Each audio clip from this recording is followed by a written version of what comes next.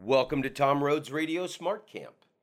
Wow, today I have a doozy of an episode for you. Today's episode is about Lord Byron. Have you ever heard the name? What do you know about the guy? All I ever knew about Lord Byron was that he was the king of the romantic poets, and that he was kind of a debaucherous wild man, kind of like the first rock star. But any biography you ever read about the Rolling Stones or Led Zeppelin and debaucherous behavior from wildly famous celebrities or musicians or artists, you can pretty much throw all those books in the trash because Lord Byron takes the cake, and fucks it too, pretty much. I think the best thing to tell you right up front about Lord Byron is that no hole was safe around him. This episode has been many months in preparation, years, even decades. And I'll just go ahead and tell you the story up front, why I've always been fascinated by Lord Byron, or not fascinated by him, but that I just wanted to learn who this guy was. So, my family is originally from Washington, D.C., and I think we were 10 years old. When we were 10 years old, we moved to Wilmington, North Carolina. And we lived in a housing development called Kings Grant. And all of the streets were named after English writers. And my family and I lived on Lord Byron Road. And I always thought that was like a really cool, how do you become a lord? How do you get a street in North Carolina named after you? I mean, what do you have to do? So, all the things in my life that I've read and been fascinated about, he was a guy that I've always kept off in the distance, that one day I'm going to learn about Lord Byron. So one of my favorite hobbies and pastimes and sources of pleasure when I travel is to go to used bookstores. So through the years, I've picked up many books on Lord Byron. So right now at the beginning, let me just do a very heartfelt, sincere commercial for some of my favorite bookstores. For the books that were the source of knowledge for today's episode. This book, Byron, The Years of Fame, by Peter Quinnell. I bought this at Acapella Books in Atlanta, Georgia, 25 years ago. One of my favorite bookstores on the planet, Charlie Burns in Galway, Ireland.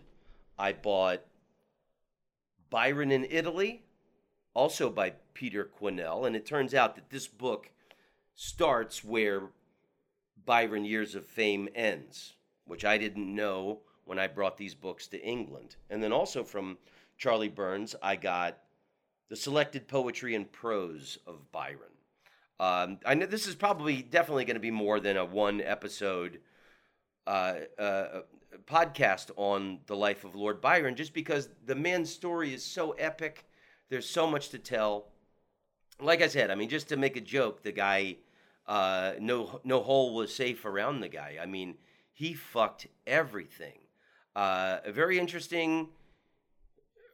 I'll tell you, I'll get in the ins and outs of his life, but I mean, just like,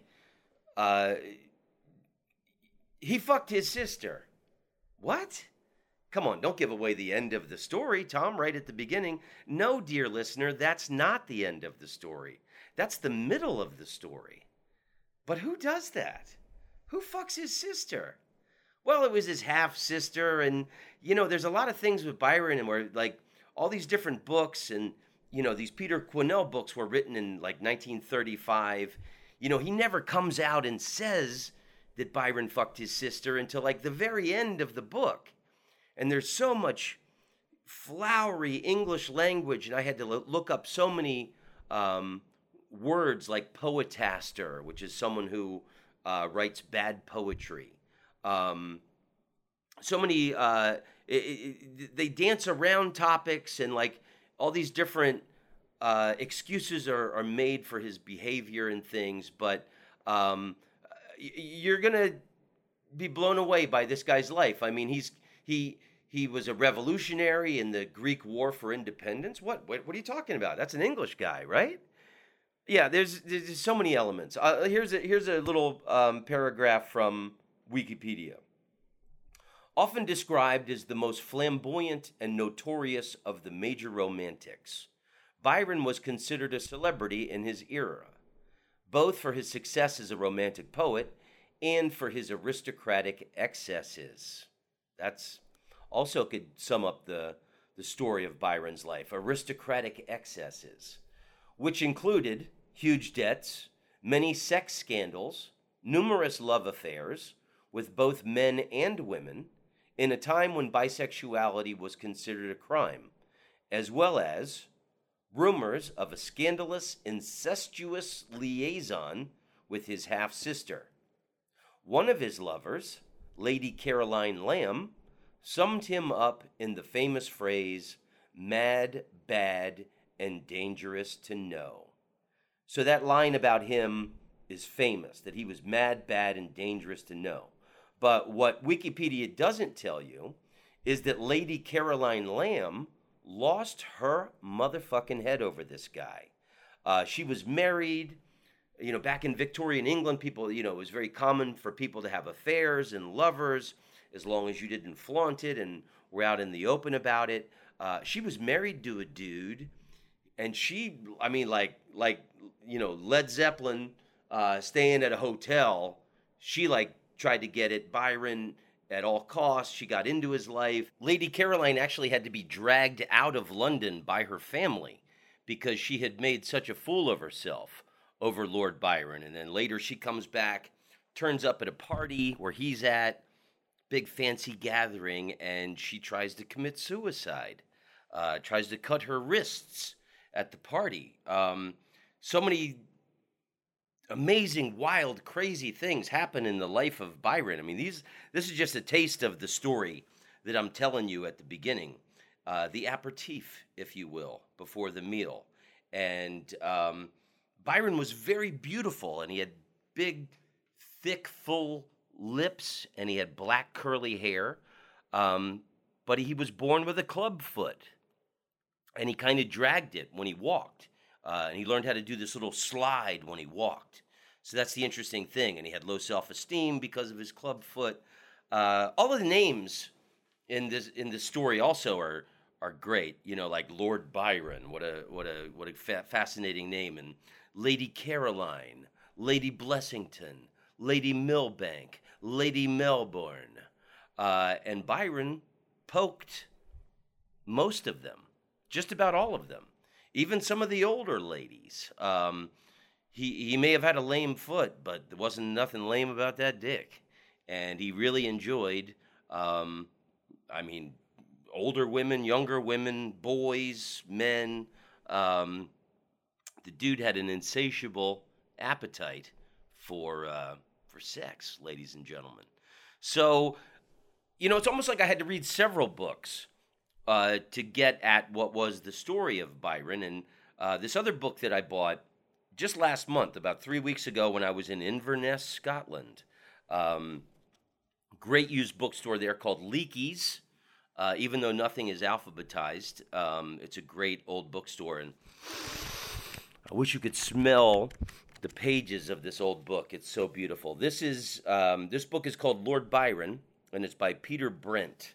And this is great. It looks like an 8th grade history book. It's got lots of pictures, and from today's podcast, I will be reading mostly from this book. So why don't we get down to it? Let's hear about the life of Lord Byron.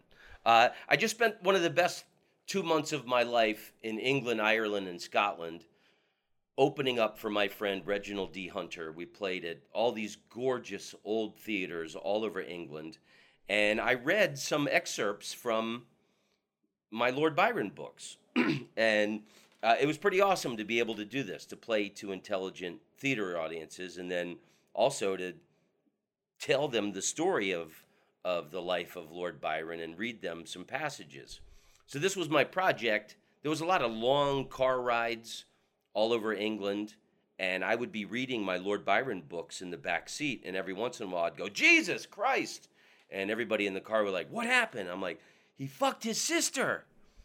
And it was really cool. Everybody in the car for these 2 months was interested in Lord Byron because I was interested in it, and I was reading about his life. So let me have a sip of coffee, and let's get down to it. So Nottingham, or as people from there call it, Nottingham, is in a province, an area called Nottinghamshire. And that's where the family home that Byron later inherits, Newstead Abbey.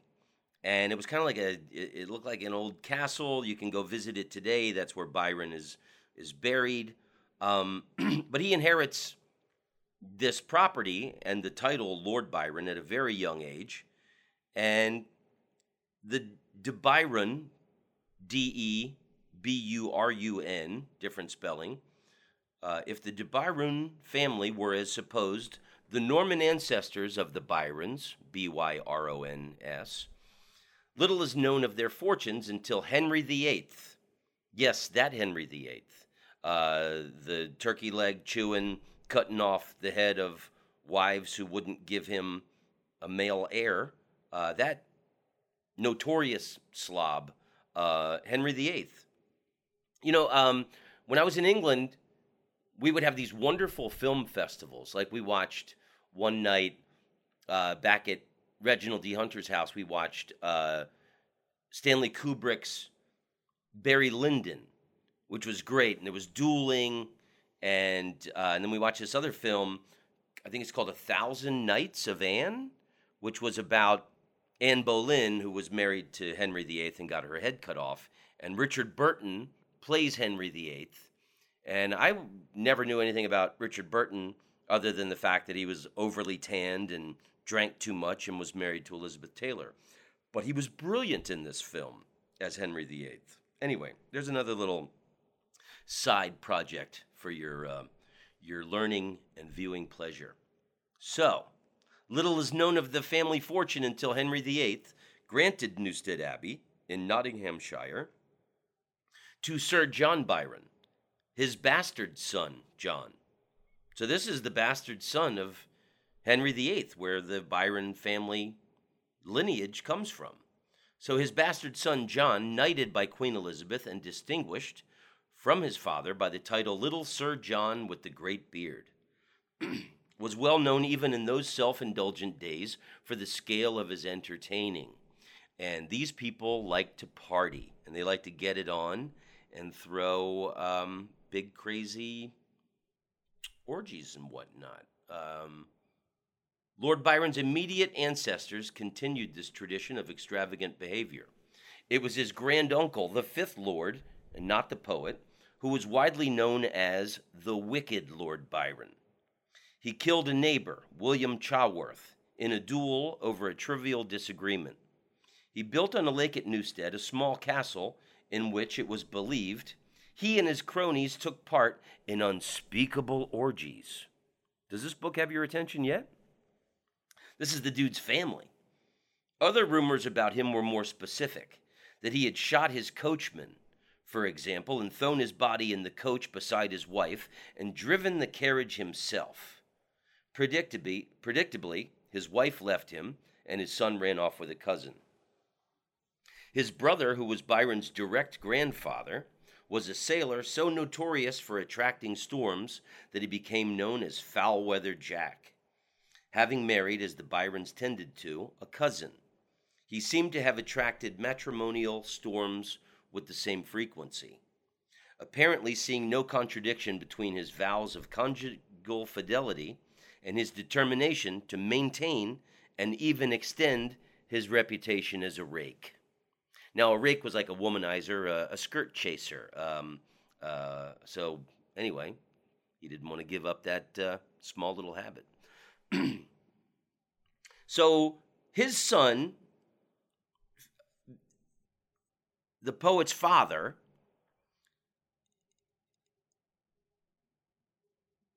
seems to have been reasonably faithful to his wife, but in 1784, she died while giving birth to Augusta.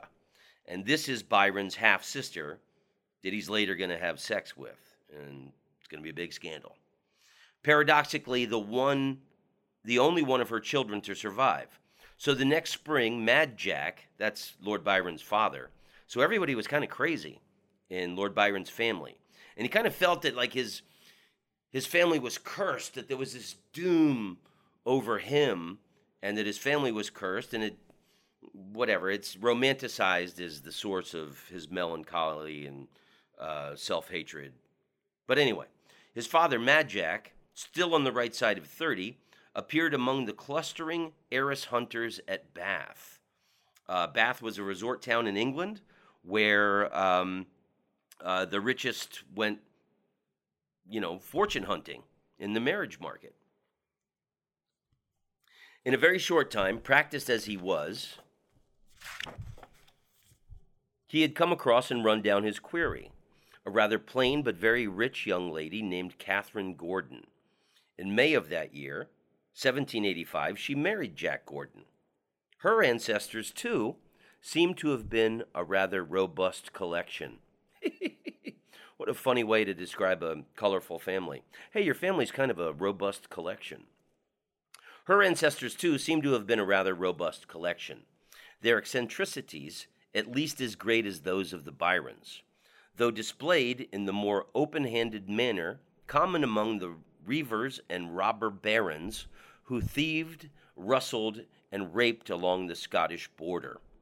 Herself an orphan, Catherine had been brought up in strict Calvinist gloom by her grandmother, a woman who mitigated the darkness of ignorance by the spurious glitter of superstition. Wow. I think they're talking about religion and maybe some other voodoo shit.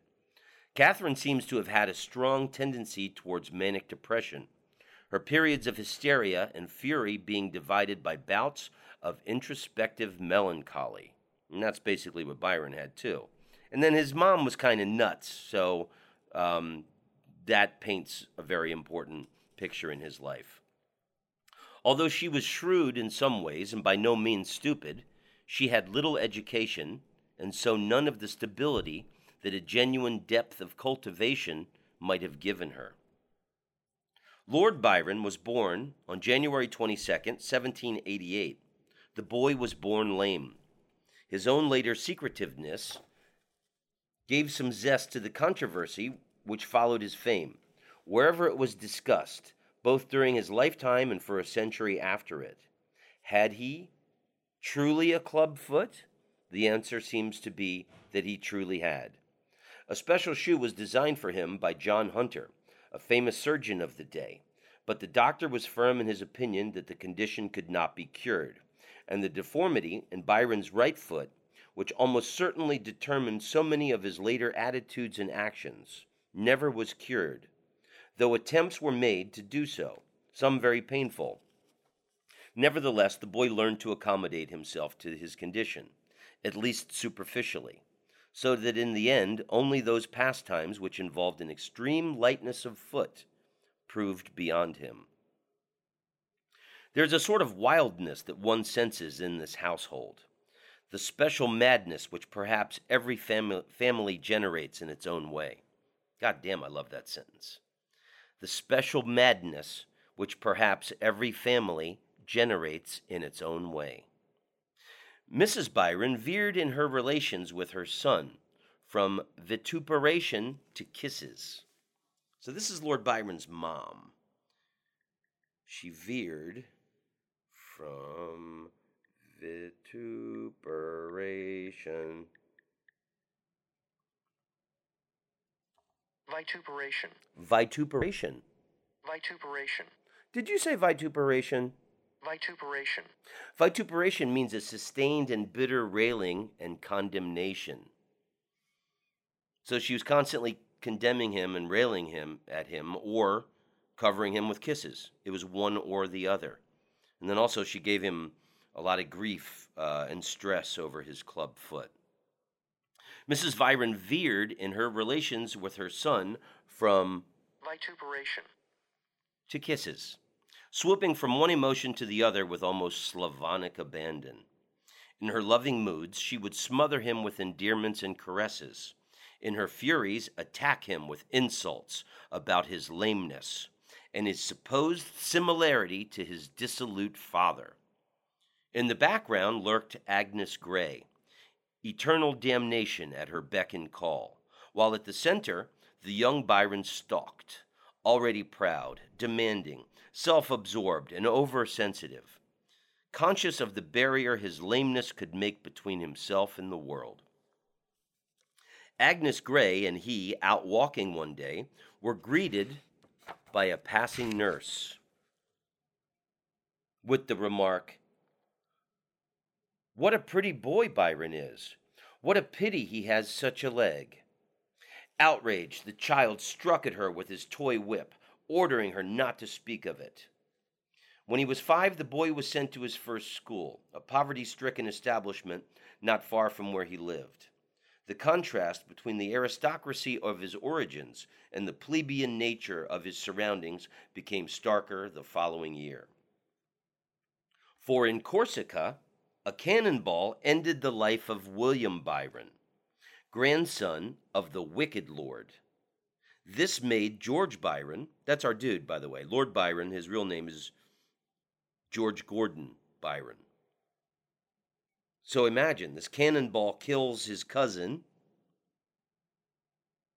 in Corsica, ending the life of William Byron, grandson of the wicked lord, and made George Gordon heir presumptive to the barony and its estate of Newstead Abbey.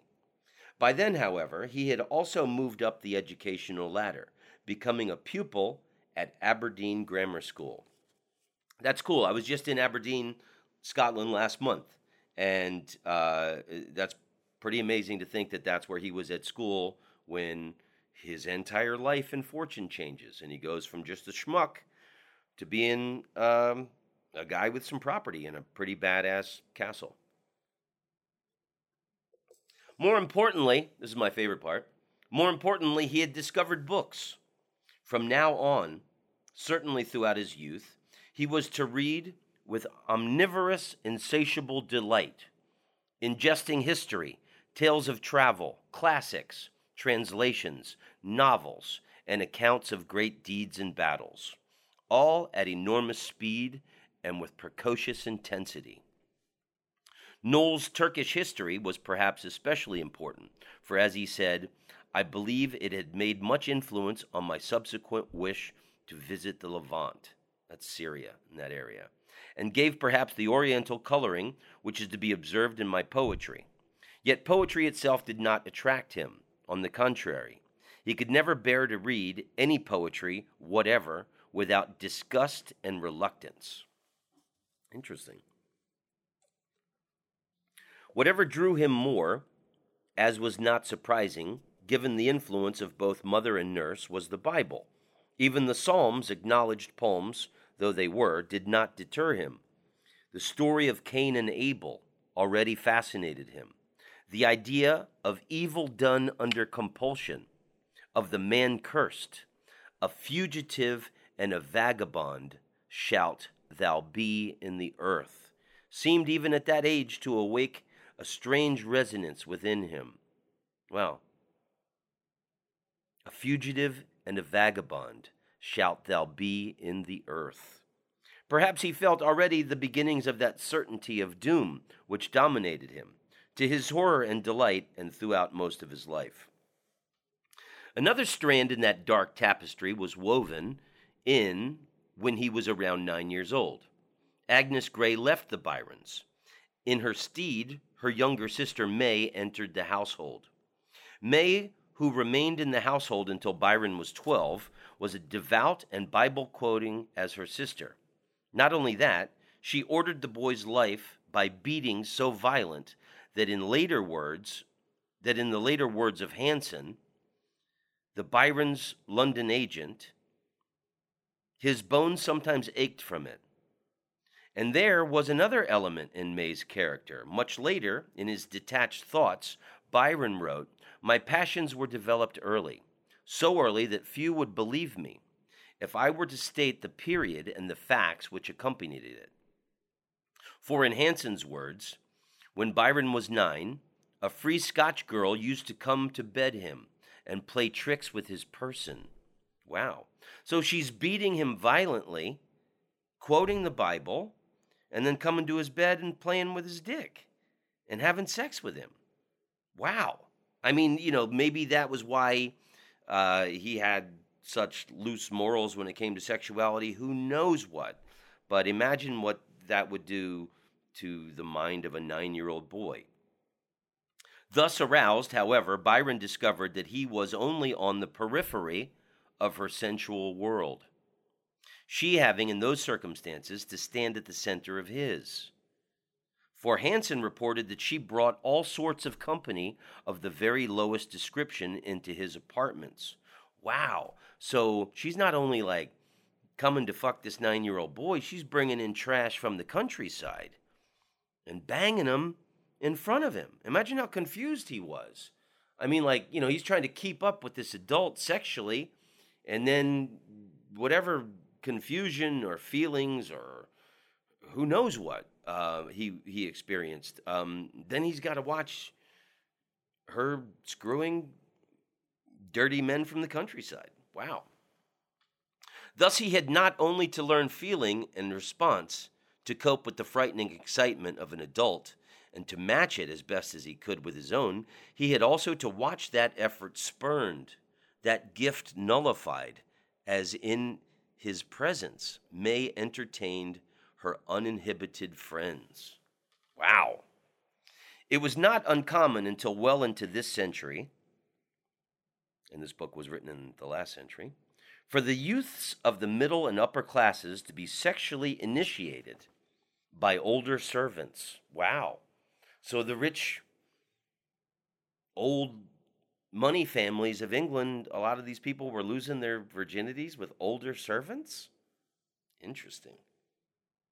One only has to read the histories of sexual development in Havelock Ellis's Psychology of Sex to realize that this was the case. What harm this did and whether it outweighed the benefits is hard to say. What is certain is that, coupled as it was with both Calvinistic prohibitions of carnality and the repeated violence to enforce them, Byron's initiation does much to explain his subsequent sexual confusion. That, beyond all this, stood only his irascible, unstable mother, meant that he had nowhere to turn for reassurance. The damage done to his emotions had no one to repair it, and it never was repaired. Perhaps equally significant in determining the shape of his life was that when he was 10, his grandfather died, and he became Lord Byron. Mrs. Byron at once brought her son back to England from Aberdeen, Scotland. Arriving at Newstead Abbey, the family seat near Nottingham, with a capital of £75 realized on the sale of her Broad Street furniture. She had hoped for an income of £2,000 a year, but instead learned from Hanson that the estate was chained by the old lord's debts. Most of the furniture had been taken by creditors. Cattle had been given the entrance as a buyer. Okay. So things are pretty shabby. So they inherit this nice piece of property, but it's run down. B-Y-R-E. God damn it. Why does motherfucking Webster's give you commercials? You have to click away when you're trying to record a motherfucking podcast. Buyer. Buyer. B-Y-R-E. Buyer. Buyer. A buyer is a cow barn. Hey, Peter Brent, the author of this book, why the fuck didn't you just say cow barn? Then I could have avoided that Webster's advertisement. Most of the furniture had been taken by creditors. Cattle had been given the entrance hall as a buyer. The farm buildings were tumbling into ruin. The forests had been decimated. If she had expected a life of ease and fortune, she was quickly disillusioned. Yet she, and especially her son, fell in love with Newstead. It stood romantic, Gothic, and sturdy Tudor beside its lakes, within its wide parkland, framed by the dark green of the late summer trees. For a boy whose imagination had already been quickened by 1,000 tales of ancient battles, it must have seemed a paradise, especially after the constraints of Aberdeen. It was decided, despite Hanson's doubts, that the family could live at Newstead, at least until someone could be found to rent it. Okay, so I'm in Las Vegas at the Rio Casino, performing at the Comedy Cellar, and I need to run downstairs and perform and make people laugh. Maybe many years from now, someone from the Rio Casino Hotel will hear this podcast, and they will have special Lord Byron party nights. Okay, I'll be right back after I go make some people laugh. And we are back. Hey, my shows were great. Thanks for asking. I'm actually performing at the Rio Casino in Las Vegas right now. So in the future, when you're driving through Las Vegas and you see the Rio Casino off in the distance, you can think to yourself, what happens there? And then you can remember, that's where Tom Rhodes recorded his Lord Byron podcasts. Okay, so to recap what we were talking about, Byron's mother was kind of a lunatic. She stressed him out. She gave him a lot of unnecessary self-consciousness about his club foot. I mean, like, if you had a club foot, you'd already feel shitty enough about it without your mom constantly reminding you, hey, you little bastard, you got a dumbass club foot. Can you lift your club foot when you walk, please? Anywho, so Hanson, the family accountant, whatever you want to call this guy, a boarding school seemed to Hanson the only remedy for the damage this relationship was doing to Byron, and that relationship was with his mother. So Hanson felt like Byron needed to get away from his mother. In one of the other books I read, Byron's mother had actually made sacrifices and raised the money for him to go to Harrow, this rich kid boarding school of England. It's a very famous school where the richy rich go. So, you know, she was instrumental also, but Byron became popular at Harrow. Everything kind of turned around in his life for him. I guess he's isolated and, you know, living in his own brain, and, you know, he's getting molested by one of the maids of the house, all this different shit that befell him as a child, and then everything really comes together for him at Harrow. He fought constantly. One thing he said, that his youth was very violent. So I think he took a lot of shit for his club foot, and he basically had to fight all the time. But fortunately, the guy loved boxing and thought a man should be able to throw knuckles once in a while. He played a fair game of cricket. The other book said that he was a very average cricket player, but this is an important footnote in the guy's life. He was one of the Harrow 11 in their first match against Eton in 1805. And I know Eton is the other. Those are the two big rich kid schools of England. Like Prince Charles and Prince Harry and all those guys. I believe Eton was the school that they went to. So this is a big deal. So he was one of the Harrow 11 in their first match against Eton in 1805. Though according to another member of the team, he had a runner, his lameness impeding him so much. Okay, well, the club foot is again a problem. I guess it wasn't just his mom who thought dude should lift his club foot. Above all, he swam, having taken several years before with a pleasure one can imagine to an element in which he could start level with the rest of the world. Okay, so anything not involving dragging your big ass club foot around, he excelled at. He began to write verses, began to spend long days, dreaming hours, withdrawn from friends, shadowed by the elms of Harrow churchyard. His house that he inherited, Newstead, was rented to Lord Grey de Ruthyn. And Mrs. Byron, his mom, moved to Southwell, also near Nottingham, as they say, where in a house called Burbage Manor, Byron joined her for the summer. Quickly bored, however, he moved back to Newstead, established himself in the caretaker's lodge, and fell in love.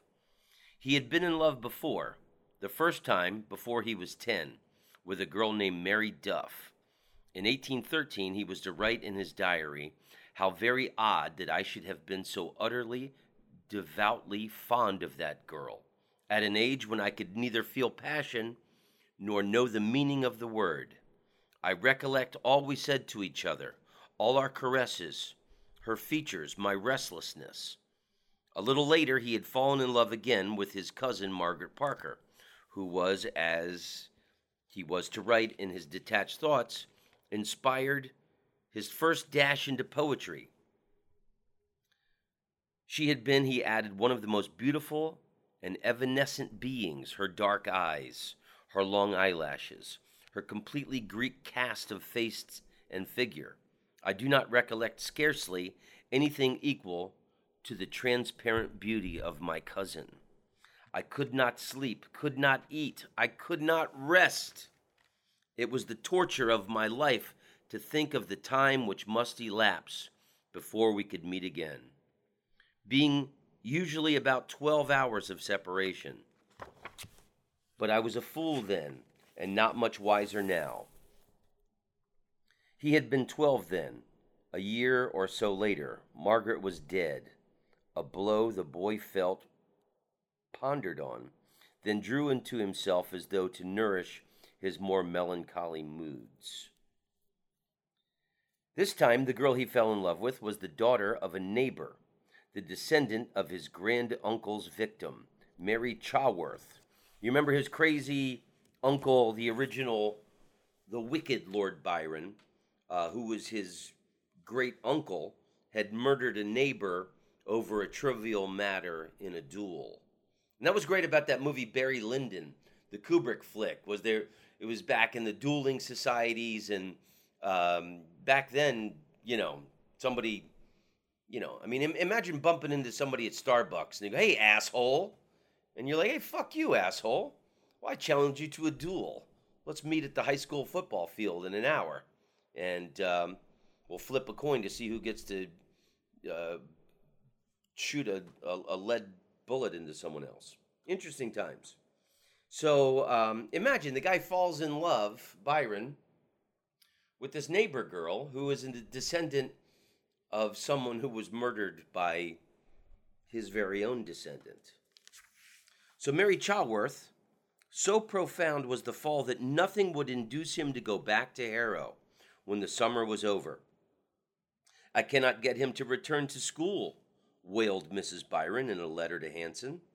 "He has no indisposition that I know of, but love, desperate love." Miss Chaworth, for her part, already engaged to a neighbor, seems for a while to have been flattered by the distracted state of this good-looking, if slightly corpulent, 15-year-old schoolboy. Corpulent means fat. I learned that about a month ago, driving around England. Had to look it up. If nothing else, so he was portly. He was kind of he always was kind of a little overweight. The guy had a life of indulgence, but it's interesting that he, coming up in his life, he's going to be very conscious of that, and he's going to exercise and diet like a mofo, which, how many people were thinking of that back then, but I guess he liked the ladies, and he wanted to strike a dashing figure. Miss Chatworth, for her part, already engaged to a neighbor, seems for a while. Yeah, we got that part, Tom. If nothing else, at least her vanity was excited. But one night she apparently said to her maid, "What? Me care for that lame boy?" Byron overheard her, or was told of it, and, wounded to fury, rushed out of the house. Okay, so here's a little footnote that I'm not going to tell you later, but I want you to know now. So Byron lost his mind for this woman when he was home for the summer. He wouldn't return to school. She comments on his lame foot. How could I ever love someone that had a lame foot? Are you kidding? And Byron, already very sensitive, of course, he was crushed by comments from strangers and people he didn't know. So imagine how destroyed he would have been over this woman that he completely loved. So here's the little footnote I'm going to tell you now and not later. Years later, when Byron is completely famous and everyone in the world is knocking themselves over, men want to be near him, want to be his friend, and women are lining up to just even have the chance at taking a peek at his knob. Mary Chaworth sends him letters and says, "Oh, I didn't realize back then what a genius you would become."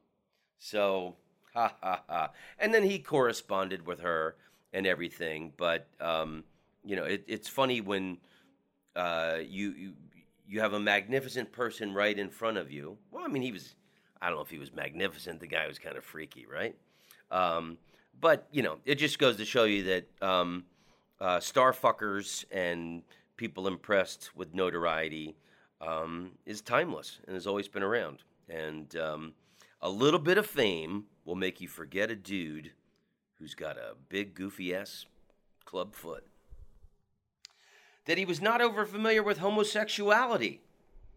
Oh, there it is again. I mean, how much, All right, I mean,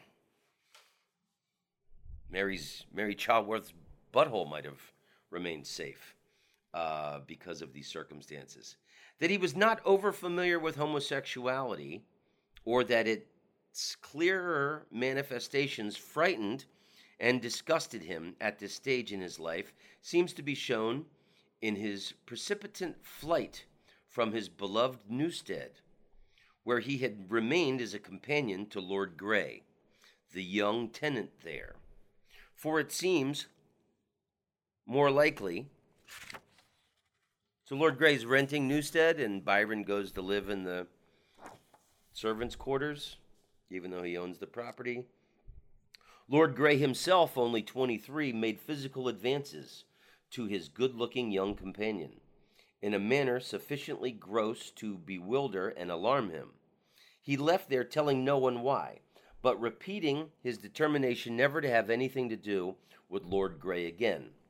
"I am not reconciled to Lord Grey, and I never will be," he wrote to his sister Augusta, but he added that my reasons for ceasing that friendship are such as I cannot explain, not even to you. It was in this final year to Harrow that he returned, not to its formal institutionalized side, but to the comradeship and admiration it now afforded him.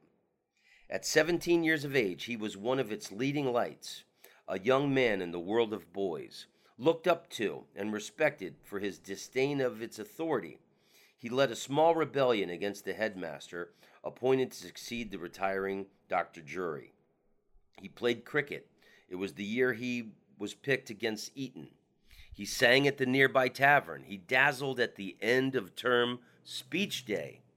Having found a place, having wrestled respect from those about him, perhaps like many school heroes, he was afraid of the colder world outside. So he becomes everything. He's popular, people love him. He's like very, one of the most popular guys at Harrow. And then years later, in this these writings that he called Detached Thoughts, he says, "When I first went up to college, it was a new and heavy-hearted scene for me. It was one of the deadliest and heaviest feelings of my life, to feel that I was no longer a boy. From that moment I began to grow old in my own esteem, and in my esteem, age is not estimable. Okay, so he goes to Cambridge. From there, all kinds of shit happens. He makes some of his greatest lifelong friends at Cambridge. Hobhouse was probably his best friend for life. This guy Scrope Davies, who was a wild man and a gambler. Where is the Cambridge? Okay, this book is fucking me up. Now we got to go over to Byron, Years of Fame.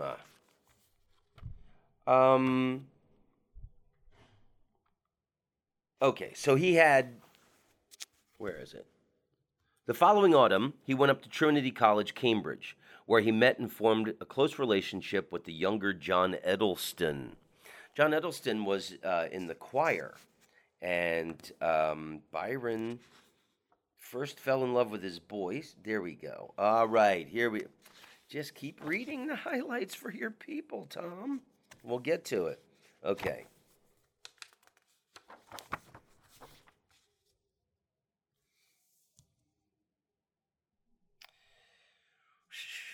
He had, for the most of his life so far, been a rather portly youth. When he was 18, he weighed over 200 pounds, almost dangerously heavy for someone not 5 feet 9 inches tall. I wear 7 waistcoats and a greatcoat, run and play at cricket in this dress. Yeah, so he's like, he wants to be hot and sweat, till quite exhausted by excessive perspiration. No suppers or breakfast, only 1 meal a day. This regiment produced results, however, for he added that my clothes have been taken in nearly half a yard. He saw his future at this time as in politics, and thought of himself as an orator. His title would give him automatic entry to the legislature when he came of age, and he intended, once in the House of Lords, to speak for the more liberal factions of the Whig party. Later in 1807, he became a member of the Whig Club at Cambridge. In those oratorical ambitions, Hanson enthusiastically encouraged him.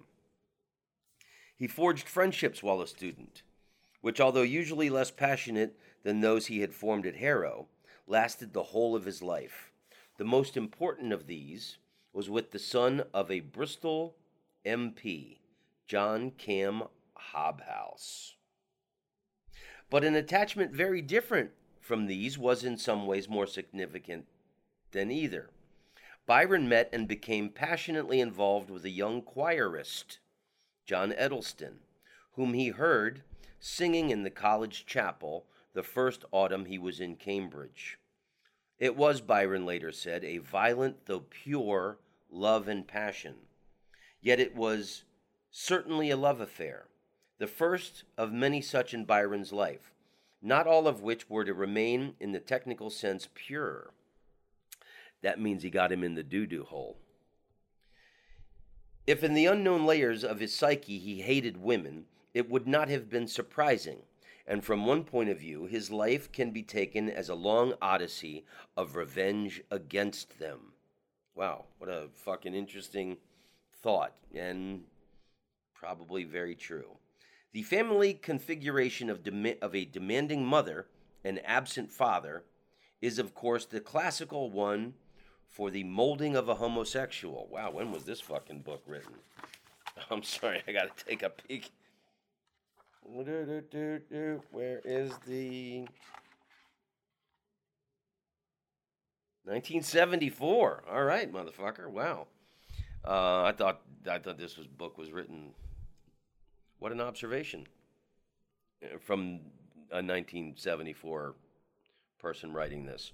The family configuration of a demanding mother and absent father is, of course, the classical one for the molding of a homosexual. It's so fucked up that they would think that's all it took. Thus, a part of Byron's apparent greed for women may also have been rooted in the energy of his flight from men, may at times even have been a deliberate mask to deceive the world. Another molded grimace, that of the indiscriminate but heterosexual lecher, behind which the more loving but homosexual aspect of the true Byron could hide. Wow, that's interesting. In the summer, he was in London. I swam in the Thames, from Lambeth through the two bridges, Westminster and Blackfriars, a distance of 3 miles, and busy with a new poem on Bosworth Field. In this, he was encouraged by the early, if moderate, success of his first volume of poems he brought out for public distribution, Hours of Idleness. That was the name of it. In every bookseller's I see my own name. I say nothing, but enjoy my fame in secret.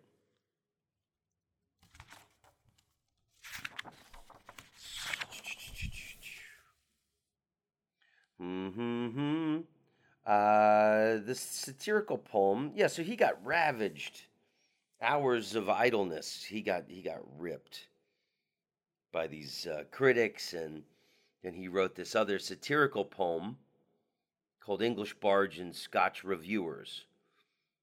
Came out in March 1809. By that time, Byron was permanently installed in London, his Cambridge years to be perpetuated by the friendships he had formed there, rather than by the knowledge or the qualifications he had gained. So the most that he got out of Cambridge were all these friendships. The obligatory degree he went back for in the summer of 1808 meant much less to him than the opinion held of him by Hobhouse, Matthews, and the rest of his close associates. In his memory, Cambridge was to be notable only for their sakes, and for that of Edelston, the choir boy he got in the doo-doo hole. He wrote to Hobhouse, I am buried in an abyss of sensuality.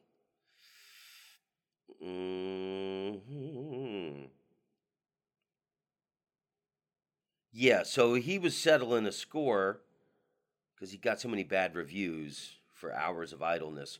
Prepare for rhyme, I'll publish right or wrong. Fools are my theme, let satire be my song. I guess that was kind of like a rap takedown. That was like Tupac calling out Biggie. English bards and Scotch reviewers had come pouring out of him, a lava-like retort to some of the criticism to which Hours of Idleness had finally been subjected. He made Geoffrey, the editor of Edinburgh Review, that stern arbiter of literary acceptability, his especial butt. It was only just over a year that this journal had written of his first volume. So far from hearing, with any degree of surprise, that very poor verses were written by a youth from his leaving school to his leaving college, inclusive.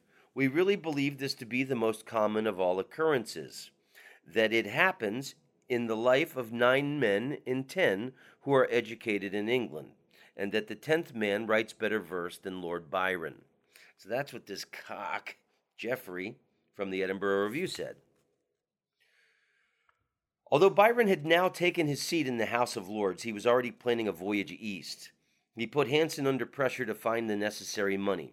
Then, with several of his friends, he retired to Newstead, where a series of slightly overheated evenings, they dressed as friars, and Matthews, dubbed Byron the Abbot, gave rise to excited rumors in the locality. What are they doing up there? Dressing like priests and having orgies? A lot of strange shit happened at Newstead through the years, and Byron kept that tradition going. Perhaps more interesting was that Byron had taken as his page the handsome young Robert Rushton, another in that series of good-looking lads upon whom Byron expended some of his most sincere affection. By bullying Hanson and borrowing from both users and friends, Scrope Davies, lucky at the gaming tables, lent him nearly £5,000. Byron finally put himself into a financial posture to depart. Hobhouse was the only one of his friends who accepted his invitation to accompany him. There is a mysterious urgency in Byron's determination to leave the country. I will never live in England if I can avoid it, he wrote to Hanson. Why? Why must remain a secret? That is strange in a man little given to secrecy and may refer to some homosexual entanglement, or at least temptation. In any event, he had his wish, as he and Hobhouse stood on the deck of the Lisbon packet and watched Falmouth and the coast of England fade into hazy summer and the past. So, you know what? I think that's a good time to end this episode. This is definitely, there's more Byron coming, and this is the poem that he wrote. A packet was basically like a cargo ship. They would move livestock, and then people who didn't have a lot of money to travel could travel with cargo. It was a cheap way to travel back then. And Byron is off with Hobhouse, and this is a poem. This is from the Selected Poetry and Prose of Byron. Now at length we're off for Turkey. Lord knows when we shall come back. Breezes foul and tempests murky may unship us in a crack. But since life at most a jest is, as philosophers allow, still to laugh by far the best is, then laugh on, as I do now. Laugh at all things, great and small, sick or well, at sea or shore. While we're quaffing, let's have laughing. Who the devil cares for more? Some good wine, and who would lack it, even on board the Lisbon packet? Okay, is that enough for today? All right. Well, fuck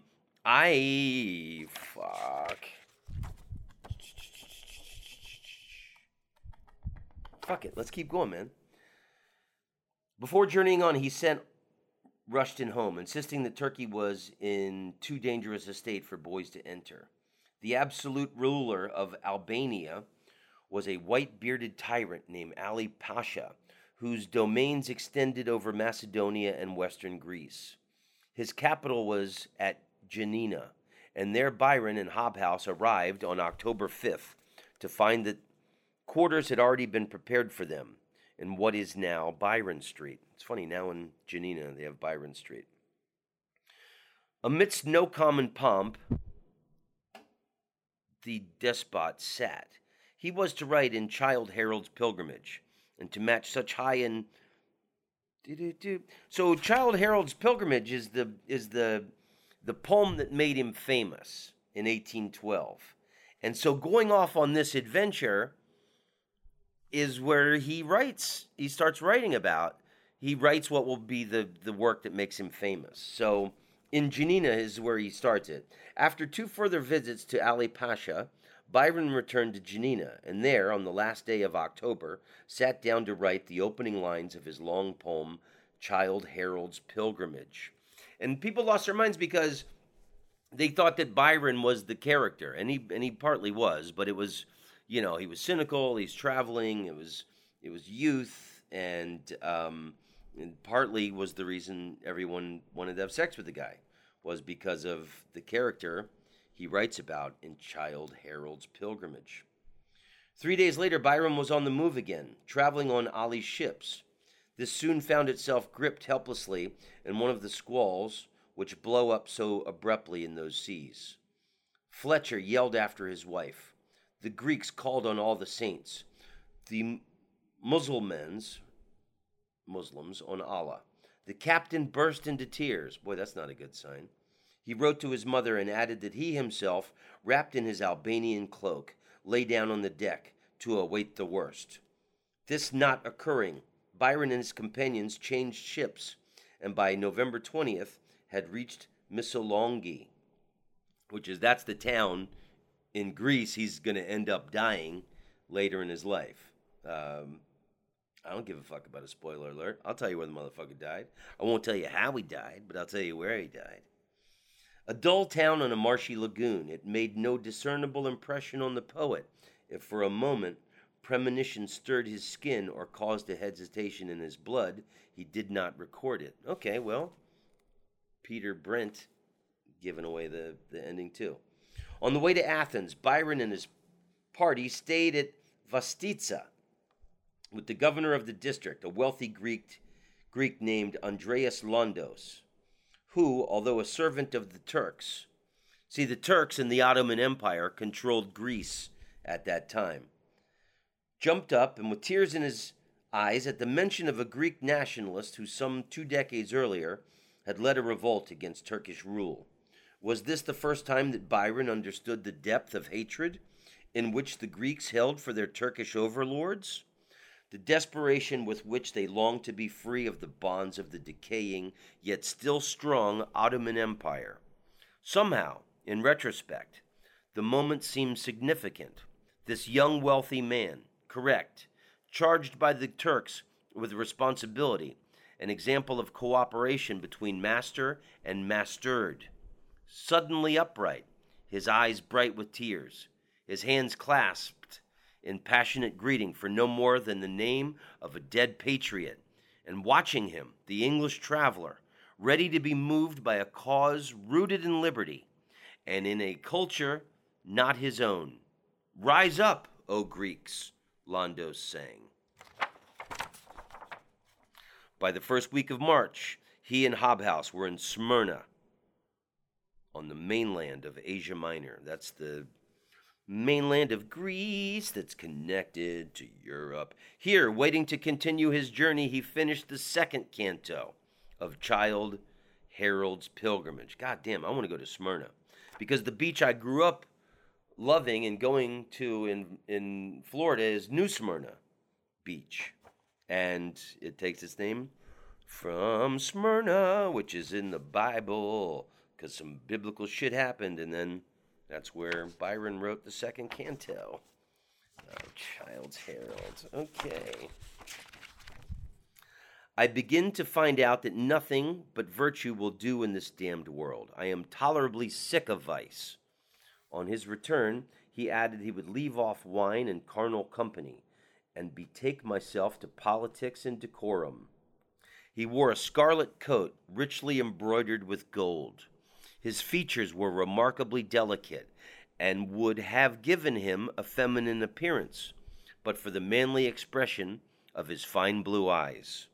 Taking off his feathered cocked hat, he revealed curly auburn hair, which improved in no small degree the uncommon beauty of his face.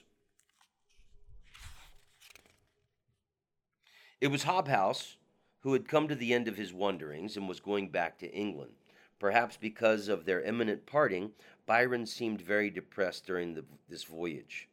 It may be, however, that he was brooding over news that he had from England, where there were not only continuing problems with creditors, but where his erstwhile Edelston had been accused of indecency. And he got caught letting someone stick him in a doo-doo hole. And back then, you could life in prison. That's what destroyed Oscar Wilde. He had to do hard labor. But they could also hang you for being gay. This black ending to a pure, if passionate, attachment might well have raised strange guilts and specters in his mind. For there seems little question that the more conservative, shockable Hobhouse had to some extent forced Byron to limit his social and sexual experimentation. He has not the remotest grasp of the real reason which induced Lord Byron to prefer having no Englishman immediately and constantly near him. Suggests that he had a clear idea of the areas of darkness, inner and outer, which Byron preferred to explore alone. So if there were no English people around, there was no one to cast an eye of judgment on this guy, doing whatever he pleased. The place they traveled on to was Tripolitza, where Veli Pasha, Ali Pasha's son, held court. Son proved to have the same taste as father, and Byron was rather embarrassed, though flattered too. So apparently both of the Pashas, father and son, wanted Byron's doo-doo hole. As the long-bearded Veli held his hand, put his arm around his waist, and offered him a variety of gifts. I guess Byron was just a lovable dude. Everybody lost their mind for this guy. And he had big, curled up, puffy, kissable lips. And he was smart. He hoped that we should be on good terms, not for a few days, but for life, Byron wrote to Hobhouse.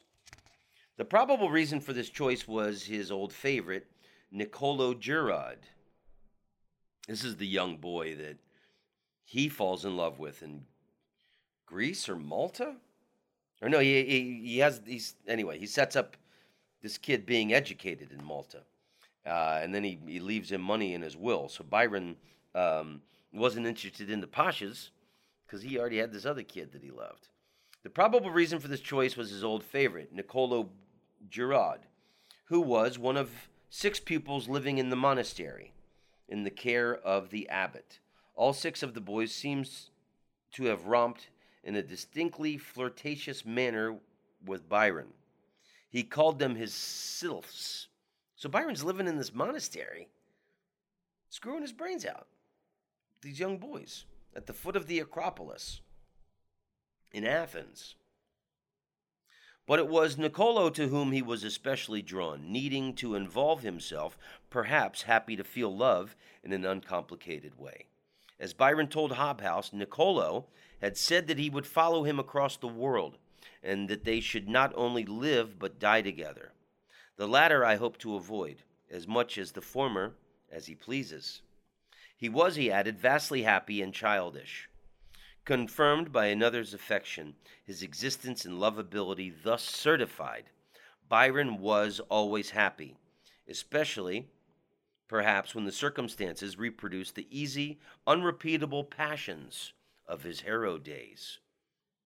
The monastery must, for a while, have seemed like his old school, with Niccolò to play the part of a Clare or Long. He swam daily at Piraeus. Returning from there one day, he was able to prevent the execution of a Turkish girl caught while making love by order of the governor of Athens. She had been sewn into a sack and was about to be thrown into the sea. Bribery, effective where threats produced mere sullenness, saved the girl, and Byron sent her away to Thebes. So Byron had to bribe the governor and these men who were about to kill this woman for making love, so that they don't kill her and throw her in the sewed-up sack into the sea. There is a suggestion that he perhaps knew the girl better than he admitted. In any case, he used the incident in his later poem, The Giaour. Although he was still writing, had told his mother that scribbling was a disease I hope to cure myself of. What a funny thing to say for a guy to make his fame and living from writing. Hey, man, I think that's... and this adventure that he took with Hobhouse to Turkey and Greece, let me read you this one last thing. This is from Years of Fame, which we'll get in the next episode. So Greece was the land of friendship, of adventure. All his life it was to remain associated in Byron's mind with the idea of youth, that precious gift which, even at the age of 23, seemed to be slipping away from him, like a prodigal's fortune. Greece implied the absence of responsibilities, indolent and yet ambitious, burdened with a very keen sense of the consideration that was due to a man of title and ancient lineage, acutely apprehensive of the criticism to which life in the great world would expose him. He shrank from the prospect of existence in England. He did not pretend that he looked forward to seeing his mother, to whom his attitude at the best of times was frigidly dutiful.